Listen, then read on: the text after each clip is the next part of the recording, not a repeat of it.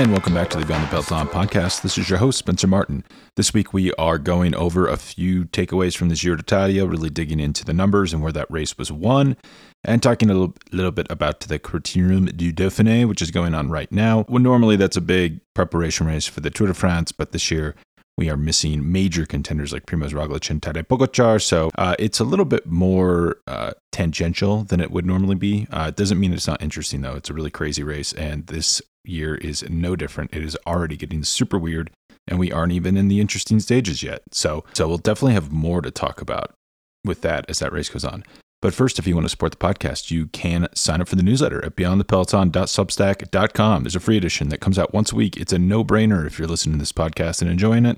There's also a paid edition. It comes out 3 times a week during non-Grand Tour weeks and daily during Grand Tours. And you also get discounts to select brands like Stages Cycling and Cure of Switzerland. So if you want to sign up for that, the paid or the free one, go to beyondthepeloton.substack.com. But first on the Giro d'Italia, it finished, almost a week ago at this point, so I'm just going to keep my thoughts brief, but I went back through stage by stage where the time differences were made between Egan Bernal, Damiano Caruso, who got second place. I kind of left out Simon Yates because I felt like while he got third, he was slightly irrelevant the entire race. I mean, there was that brief period between stages 19 and 20 that we thought he might, launch a long-range assault and overtake Egan Bernal, win the Giro. But other than that, he kind of disappointed. He finished third overall, which is nothing to scoff at, pretty impressive. But I just didn't feel like he was really ever figuring in the fight for the overall win. So I actually included Joao Almeida because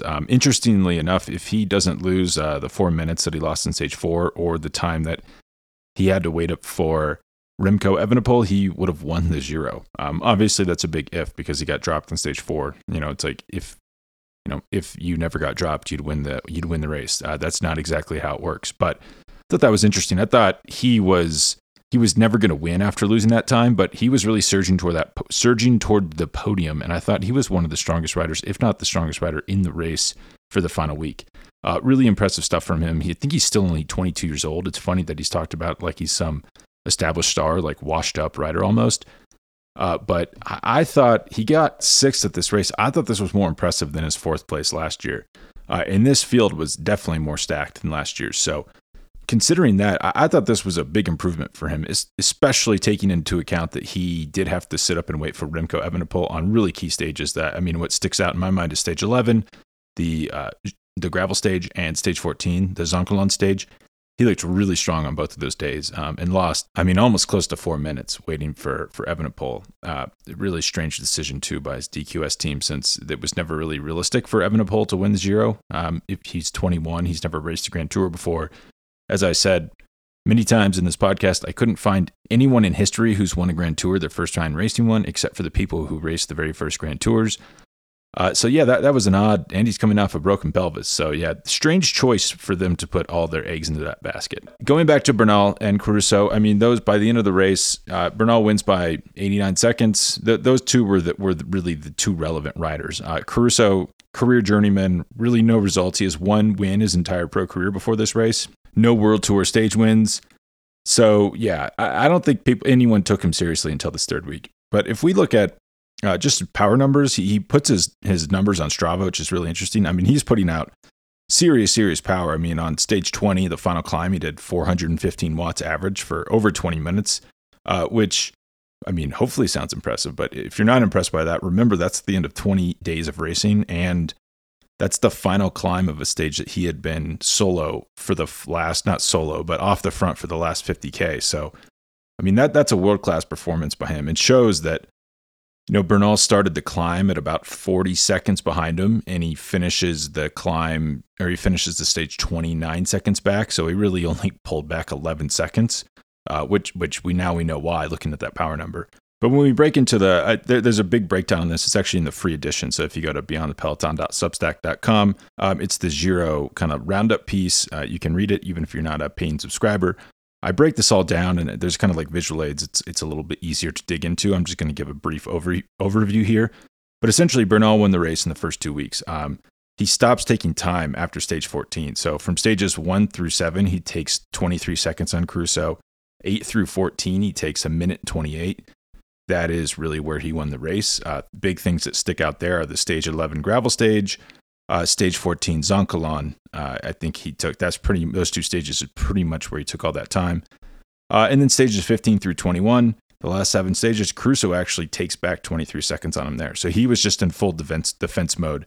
And that's impressive when you consider stage 16 is included in that. And stage 16 is Bernal's arguably his best stage, or at least his best stage physically. I mean, he really destroyed everyone on that final climb, the Paso Joao, but he lost a bunch of time on the descent, and Caruso pegged him back, I think, to 27 seconds by the end. So to weather Bernal's best stage and then pull back enough time in the last, stages 17, 18, 19, 20, and 21 to, really to gain 23 seconds on him in the final week is super impressive, and shows just how strong he is. I mean, I actually really don't know what to say about Damiano Caruso. He's 33 years old. I had no idea he was capable of this result, but this was a super impressive result.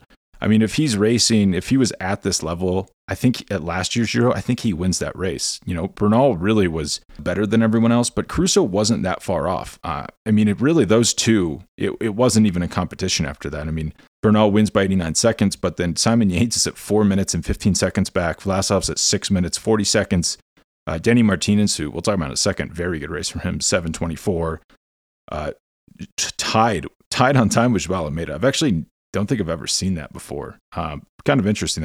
They must have figured that 5th and 6th differential from counting back stage finishers. That's kind of interesting. If that was for the win, what they would do, or even for the podium? I guess they'd just do the same thing. That's kind of crazy to think about, though. And if we look at the stages where Bernal and Caruso took time on each other, in time trials, there's 2 time trial stages. Caruso took a total of 37 seconds on Bernal. Uphill finishes, which I classified as, I kind of did it's a little bit, I just kind of made this up, but I thought it was a decent methodology. So I just classified high mountain stages as stages that they either pass a point that's over 2,000 meters, or they finish on a final climb that finishes above 1,500 meters and is 7K or longer. Anything that is lower than that or shorter finish than that, I just classified as like a hilly stage or like an uphill finish. There was 4 of those. Bernal took only 33 seconds on those 4 stages, which is kind of interesting. High mountain stages, 4 of them, Bernal takes 46 seconds, which isn't as much as you would think, or as much as people would have guessed in the first week when they said, wait till the high mountains, there'll be minutes between people. Gravel roads, 1 stage, like a alternative terrain stage, we'll call it. Bernal takes 20 seconds in 1 stage, 26 seconds, sorry, so that's the most important stage. Time bonuses, 8 stages where he took time bonuses, and he takes 21 seconds total. So that's actually really big. If you think about, that's a quarter of his winning margin is just some time bonuses. So and this wasn't even really a time bonus heavy race. His Ineos team didn't pull back the brake that often. They just let the brake go. They weren't even really that aggressive about getting time bonuses, and it accounts for a fourth of his overall win. So I feel like I'm taking crazy pills here, but the cycling media is still obsessed with this idea of like, oh, the contenders will just pull out minutes on each other in the high mountains. But it's like, well, that hasn't happened for a long, long time. I mean, especially at the Tour de France, where a lot of these races are won are time trials and time bonuses, which we see here. And the third, I'm saying that the third, it actually might be one of the most important parts of Grand Tours in the modern era are, let's call them alternative terrain stages or crosswind stages. These flat, that wasn't a flat stage on stage 11, but let's just say hilly to flat. In the Tour, it's often crosswinds. At the Giro, it's these gravel stages they do in Tuscano, in Tuscany. They really blow the race open. I mean, if you remember stage 7 of the 2020 Tour de France, Pogacar, that's where Roglic got his biggest gap on Pogacar the entire race. Pogacar, really, if he doesn't lose that time, he wins that Tour running away. So, it's my opinion. I think the numbers back me up here that time bonuses and flat stages where you can pull out time, like crosswinds or gravel, are really, really underrated by the media and possibly also by teams. High mountain stages are very overrated. In time trials, it sounds crazy to say. But I feel like they're underrated. I don't know how. We have like years and years and years of evidence that time trials are really where Grand Tours are won.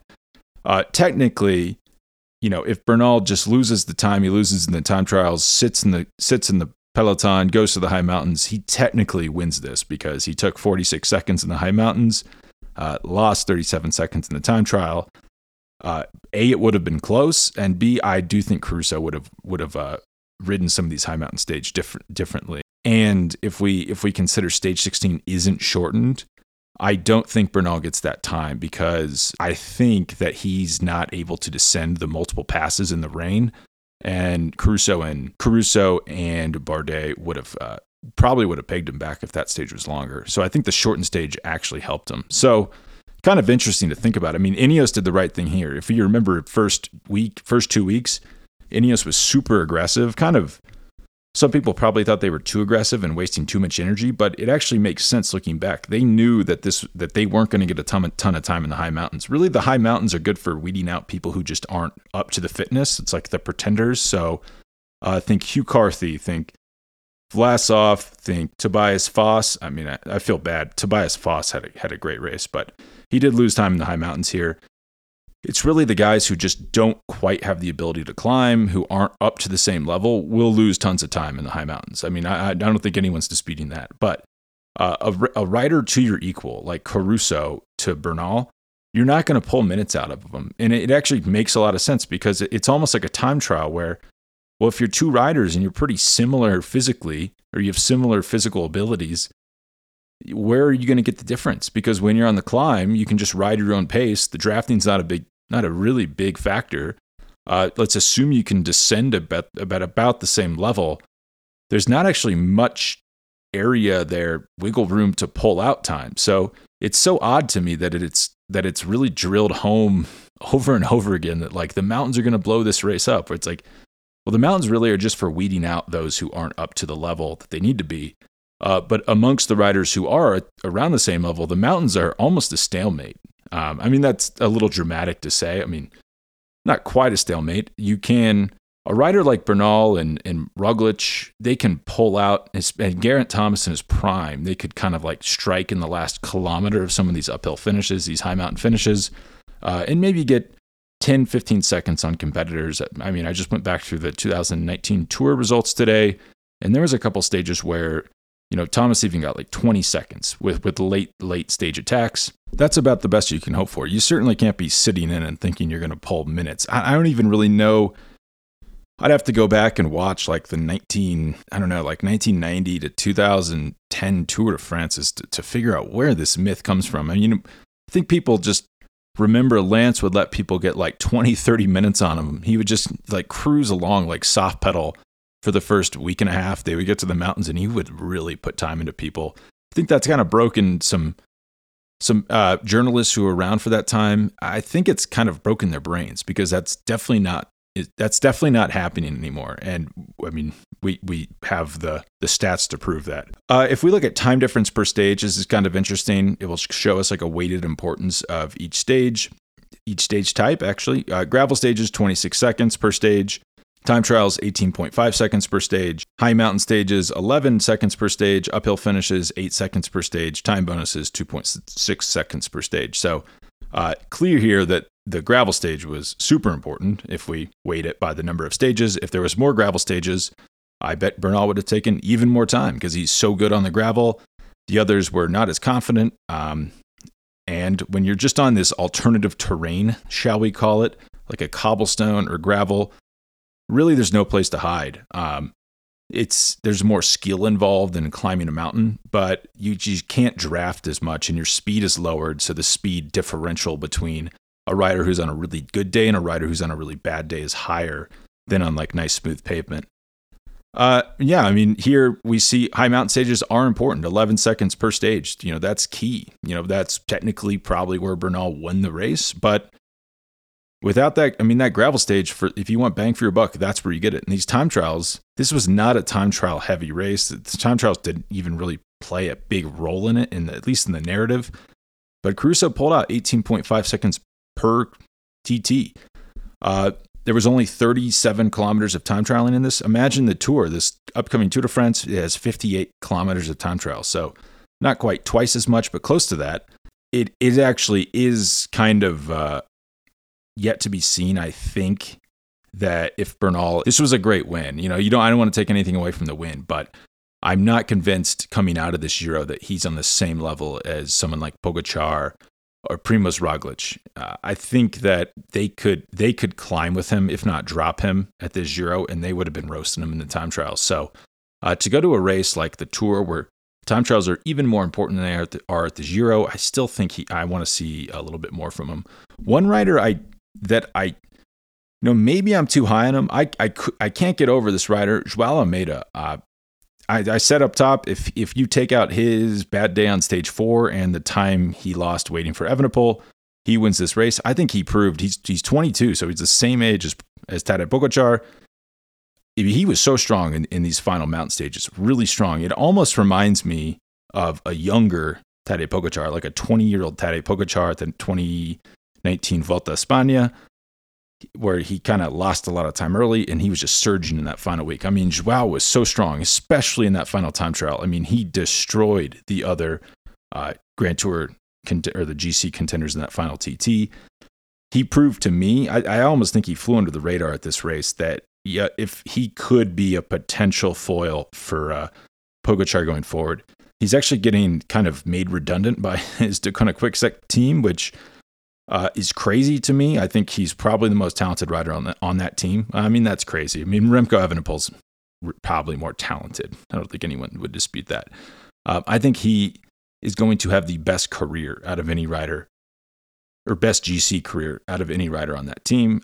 But they're not a GC team. I talked to Marco Panatti about it. They just probably lack the institutional knowledge and, frankly, the coaching ethos and coaching type to win Grand Tours. So it's for the best that Joao's going elsewhere. I don't think he would be as successful as he could be if he stayed at Deceuninck Quick-Step. But he was so good. Not great that he lost that time, but if you just isolate out that stage 4, he's almost unstoppable at the Giro. So that would be my big takeaway there, is that I think he kind of got brushed over, but he is really strong, like possibly Tadej Pogačar strong. So that's my big takeaway. Also, I mentioned Tobias Voss. He gets 9th place. This is his second ever Grand Tour that he started, first that he's finished. 24-year-old Norwegian. I don't know what it is about these Norwegians. They're so dang strong. There's that whole team of them, Uno X, who really just like punches above their weight at every race they're in. Voss getting 9th is huge here.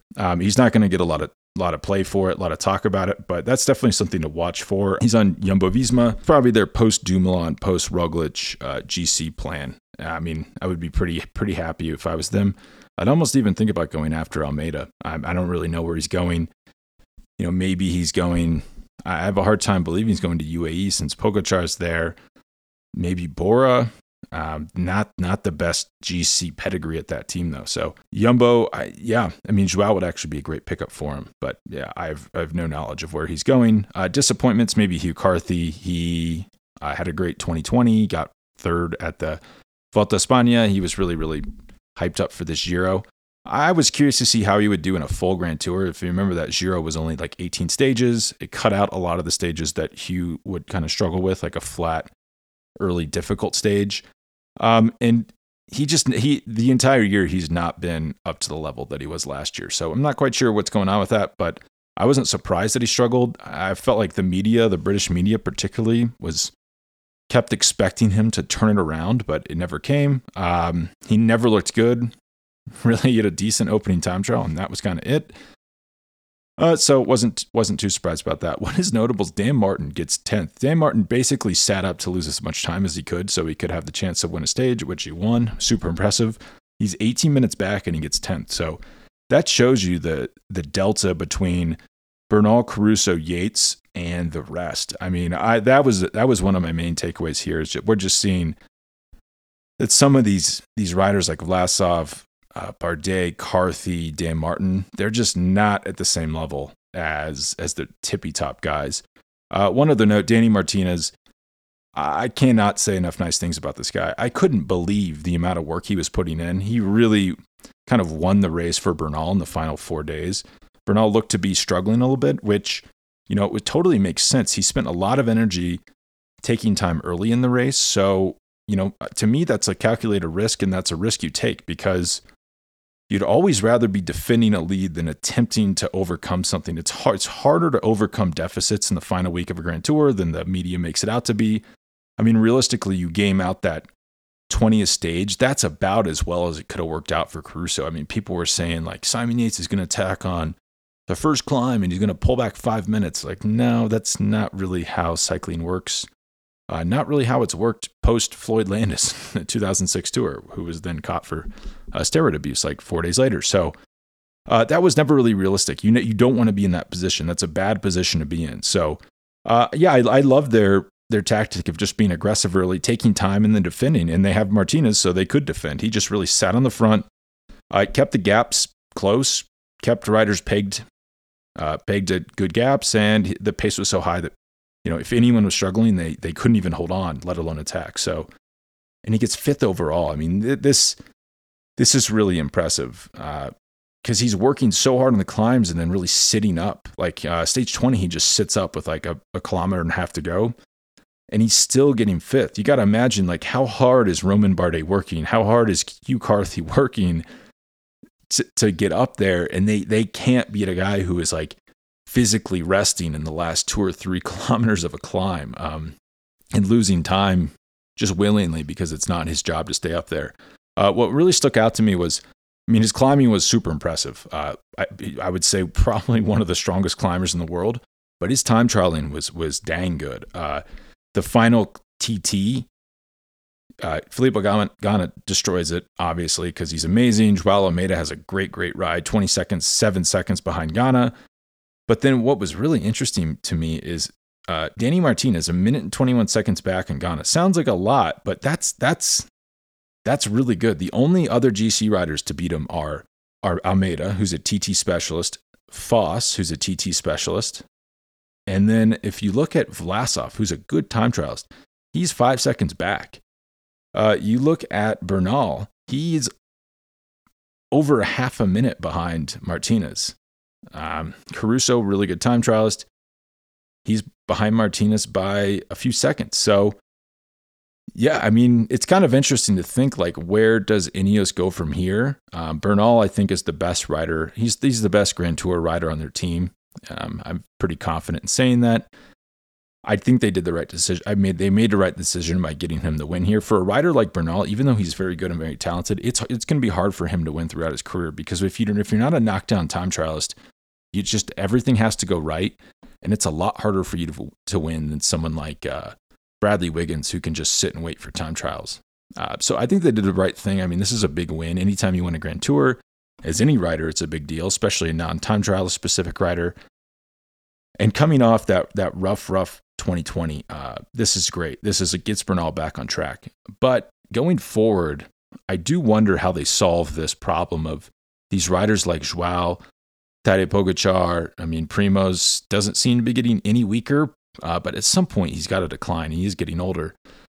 But, in his current state, he's probably not beatable for Bernal. I don't quite know how they solve this problem. And Danny Martinez is an interesting solution to this, or a potential solution, where he can time trial incredibly well, and he's really strong in the mountains. So I wonder, it sounds crazy because they have so many big names that are GC riders, but if we dig into it, the quality isn't quite there, that he could be like a future GC star for them.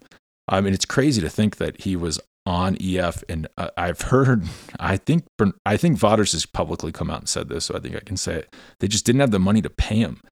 He was on a cheap contract, and they couldn't pay his salary for 2021, so they had to let him leave a year early, and then Ineos scooped in and picked him up. What a pickup that is. And I think this kind of segues into the next topic pretty well, the Criterium du Dauphiné, where Ineos, I thought, would dominate. Ineos kind of uses this race to gear up for the Tour. They use it as a dry run. They try to get as many of their Tour contenders there, so everyone's comfortable racing with each other, and it's a lot of the same mountain passes and even routes as a lot of the mountain stages of the Tour. So it's pretty useful to do if you're going to do the Tour de France. But the Ineos squad, it's so top heavy. This is a good time to talk about it. So if they're seen as a dominant team with a lot of good stage racers, which they are. I don't think you could dispute that. People see names like, okay, Richie Porte, very, very accomplished rider, got third at the 2020 Tour de France. Geraint Thomas won the 2018 Tour de France. Egan Bernal won the 2019 Tour de France. Adam Yates, people think he's good. He's raced well at times. Not a hugely decorated Grand Tour racer, but he's perceived to be a star. And Richard Carapaz won the 2019 Giro d'Italia. Tao Gegenhardt won the 2020 Giro d'Italia. Even Sosa, people perceive him to be very good, even though I don't think there's actually the results there to back it up. Rowan Dennis, world time trial champion, great climber, could probably be a GC rider if he really wanted to. So you start looking at this and you're like, well, this is Danny Martinez. I think he could be a future Grand Tour star. You're like, wow, this is a stacked team. But if you start thinking like, well, could any of these riders win the Tour de France? Just start playing that game. They start getting struck off really quick. Richie Porte is 36 years old. He's not going to win the Tour. He said as much that last year was probably his best run at it, and he got third. That's very good. He's not going to win. Geraint Thomas is 35 years old. He would be the oldest winner of the Tour in 100 years if he won. So probably not going to happen. And he's not really, he won today at the Dauphiné, super impressive stage win, but he has not won a Grand Tour since 2019. So it's probably not going to happen. Egan Bernal, he could win. Obviously, he's won the Tour. He's not going to race it this year, though. Richard Carapaz, very good rider. Cannot time trial, though, which disqualifies him, in my opinion, from this year's Tour de France, at least. So we're starting to get pretty thin here. You could go panic mode. Rowan Dennis actually fits this. If you were just picking the team from a spreadsheet, you would go with Rowan Dennis because the Tour is it's relatively so easy this year and so time trial heavy. A rider like him could win. Adam Yates, I think he's been their strongest stage racer this year besides Egan Bernal. So I don't think he can win the Tour, but I think he's their best bet. So you start to see the problem here. So they sent, at this race, they have Tao Gegenhardt, Richie Porte, and Geraint Thomas. Tao Gegenhardt, so at some point earlier this year, it was like January, February, I don't know why they did this statement. They came out and said that the leaders for the Tour are going to be Geraint Thomas, Tao Gegenhardt, and Richard Carapaz. This is crazy. I have no idea why they did this. They also did a long list that didn't include Adam Yates, who's probably been their best rider besides Egan Bernal this year. So they've painted themselves into a huge corner here because we're seeing at the Dauphiné so far that Tao Gegenhardt is not a leader. He is riding in full domestique mode. I don't know if he expects to be a leader. It does not look like it. It looked like he kind of slow pedaled the time trial, which would tell you he's saving up for the rest of the race to help Geraint Thomas. Richie Porte has put himself out of the leadership conversation for the Tour. I'm not buying that for a second. He looks like he's one of the team's best riders at 36 years old, which is impressive for him. Not so impressive for the team, though. And Geraint Thomas, he looks okay. He looks actually better this year than I thought he would look. He won the Tour of Romandy. Not the strongest field, and I would say a weak field, actually, if you look at who else was in that race. He beats his teammate, Richie Porte, and then Fausto Masnada is third. He's not a level, a tier 1 Grand Tour rider. Marc Soler, Mike Woods, Ben O'Connor finished behind him. That's not the strongest field. So, he's not done anything to assuage my worries that they're going to the Tour without a real leader. So this Dauphiné rolls up. First few stages are they're hard. There's no easy stages of the Dauphiné. It's kind of a fun race because it's kind of in the Alps region.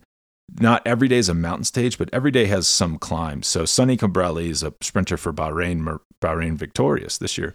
And he's made it to the finish every stage so far. So it can't be that hard if Sonny Colbrelli's making it, but he's actually been a lot more impressive than I knew he could be because, some serious riders are getting dropped. Like Brandon McNulty got dropped on stage 1, I think, and lost a ton of time.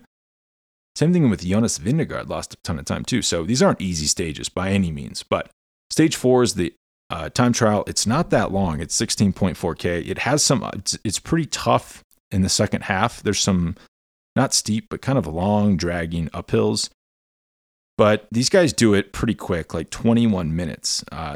The results are really surprising. So Alexei Lusenko crushes it.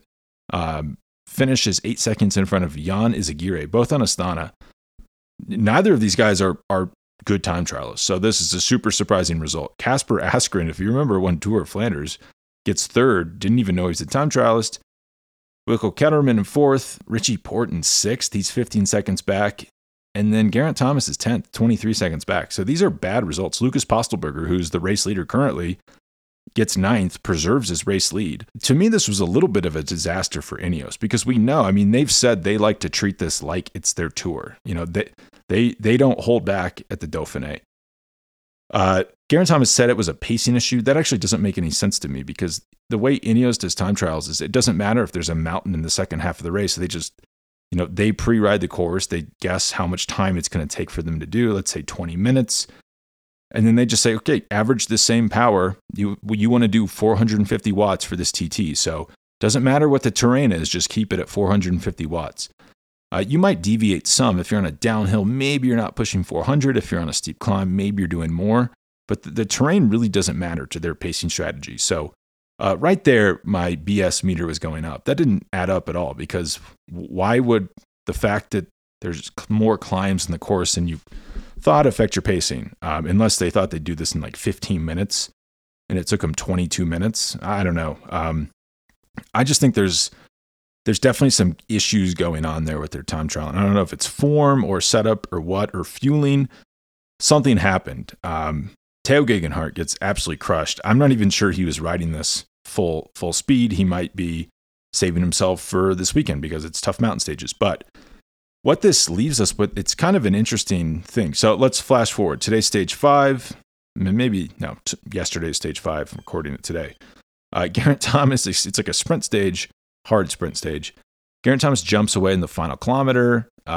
Really, really good move, really smart move. Knows that a U-turn is coming up, uses it to his advantage, gets a gap, holds off Cabrelli at the end. Really thrilling finish. Looked like Cabrelli passed him. Thomas kind of sat up. I don't really know what he was thinking, but he ends up winning the stage. But the GC after this, he gets a 10-second time bonus, which actually is key because it jumps him up above Porte. So now he's the highest placed Ineos rider at 14 seconds back, so he can take precedent over Porte in the mountains. So kind of a big time bonus there. Alexei Lusenko, another just wild card strong rider. He's won the Tour of Oman, which actually he's won it twice, and it has some hard climbs. It has the Green Mountain, which is a tough climb. So we know he can, and he's won a mountain stage. He won a mountain stage at the 2020 Tour de France. He got third the 2019 Tour in a mountain stage. So we also know he's good. Casper Askren, he's very strong. He will not make it to these high mountains. Jan Izagirre, very good climber. His biggest problem is time trials, but he got second in the time trial, and he's now leading Geraint Thomas and Richie Porte. So also kind of a wild card. I wouldn't feel comfortable being behind him. Wilco Kelderman, pretty good rider. I wouldn't put it past him to win this race. He could win this race.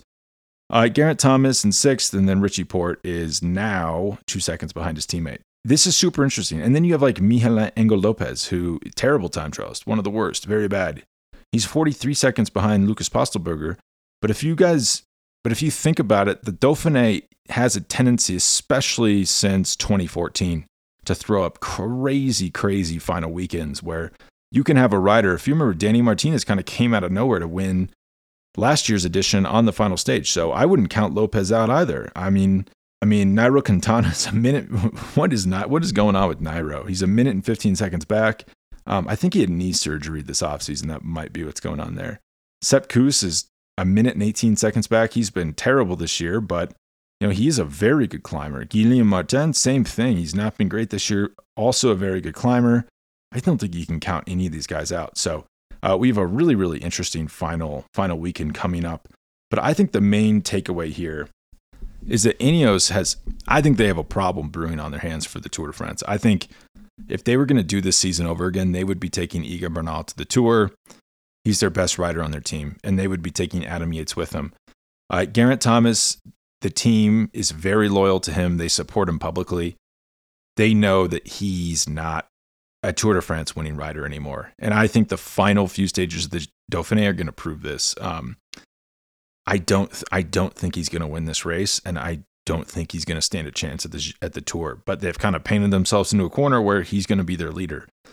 Maybe they bring Adam Yates as like a plan B, but Adam Yates, if Adam Yates, you're a $50 million a year team and you're hanging your hat on Adam Yates, who's looked very good this year, but his best career Grand Tour finishes is fourth at the 2016 Tour de France, and he's never done better than that. He had a pretty good tour last year and he got ninth, so it's not a great situation for them. And I don't totally know what the answer is.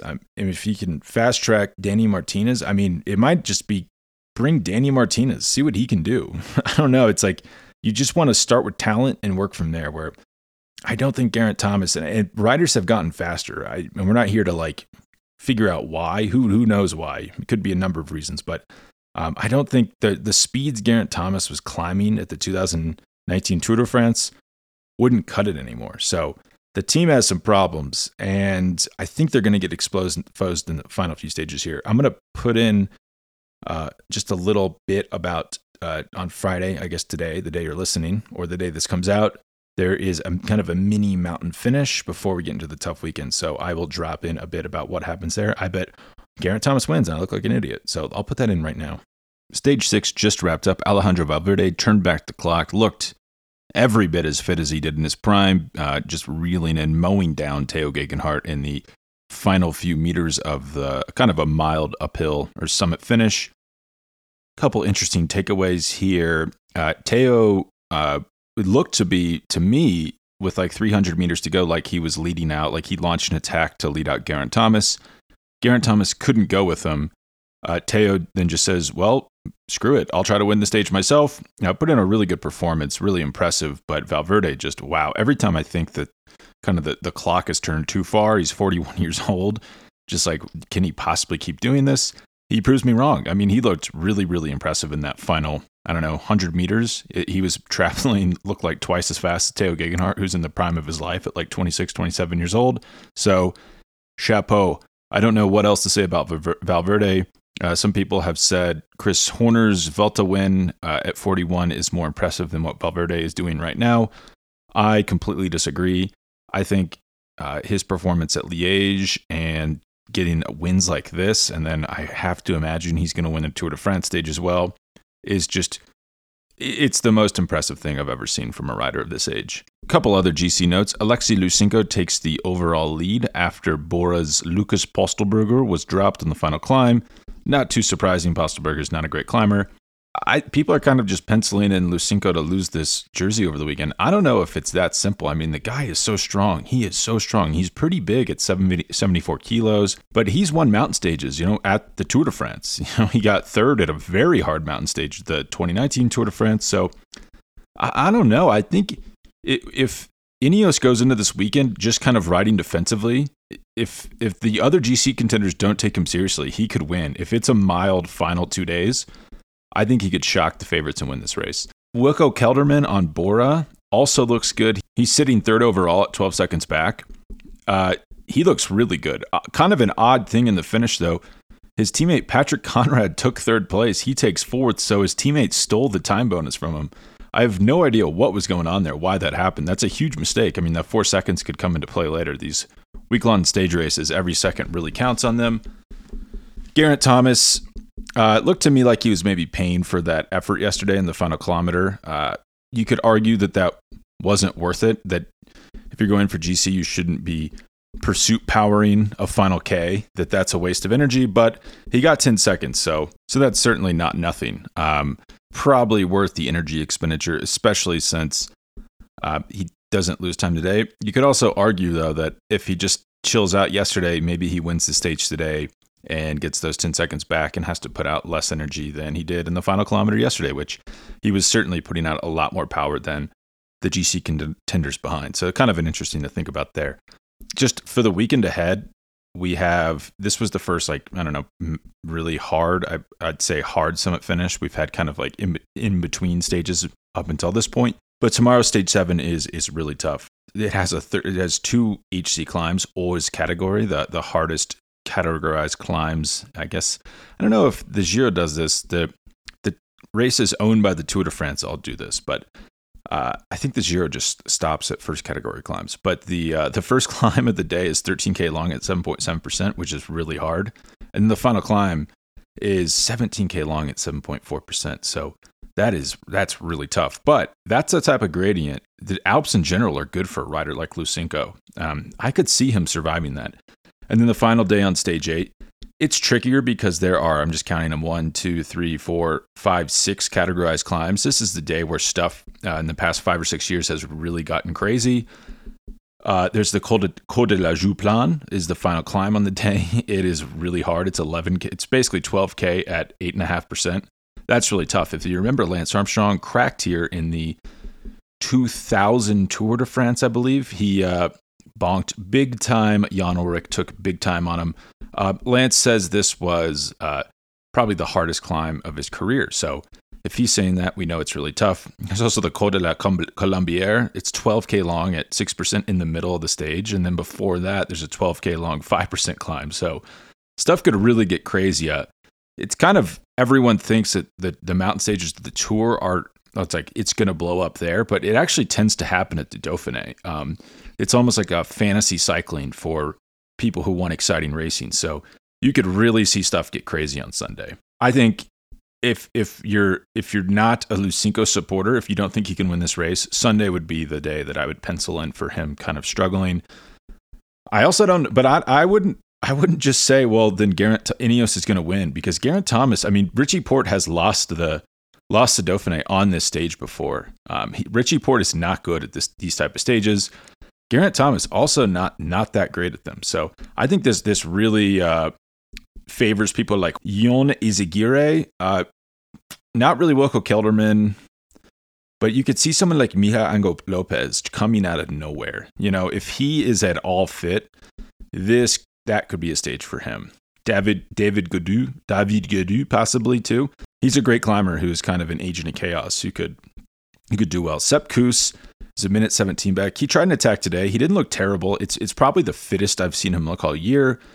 I still don't think he's at the level that he could do what he did last year at the Dauphiné and just blow the race up on the final day. If you remember, he was in that lead group on the final day, which was maybe the hardest day of racing in cycling history. That was insane. But that's possibly a good thing. Sepp was so good so early last year. He's been off his best, I think, without a doubt this year. But maybe he's going into the Tour a little bit more with a little bit better preparation than he did last year, where maybe he was too fit too early. And then, if you remember, he did get dropped in a few of the mountain stages last year at the Tour. So this could be kind of I don't think he's going to be blowing the race up on Sunday, but that could possibly be for the best. All right, well, thanks for listening, and I'll get an episode out early next week so we can talk about what I'm sure is to be the crazy final two stages of this Dauphiné Libéré. Well, thanks for listening. Bye.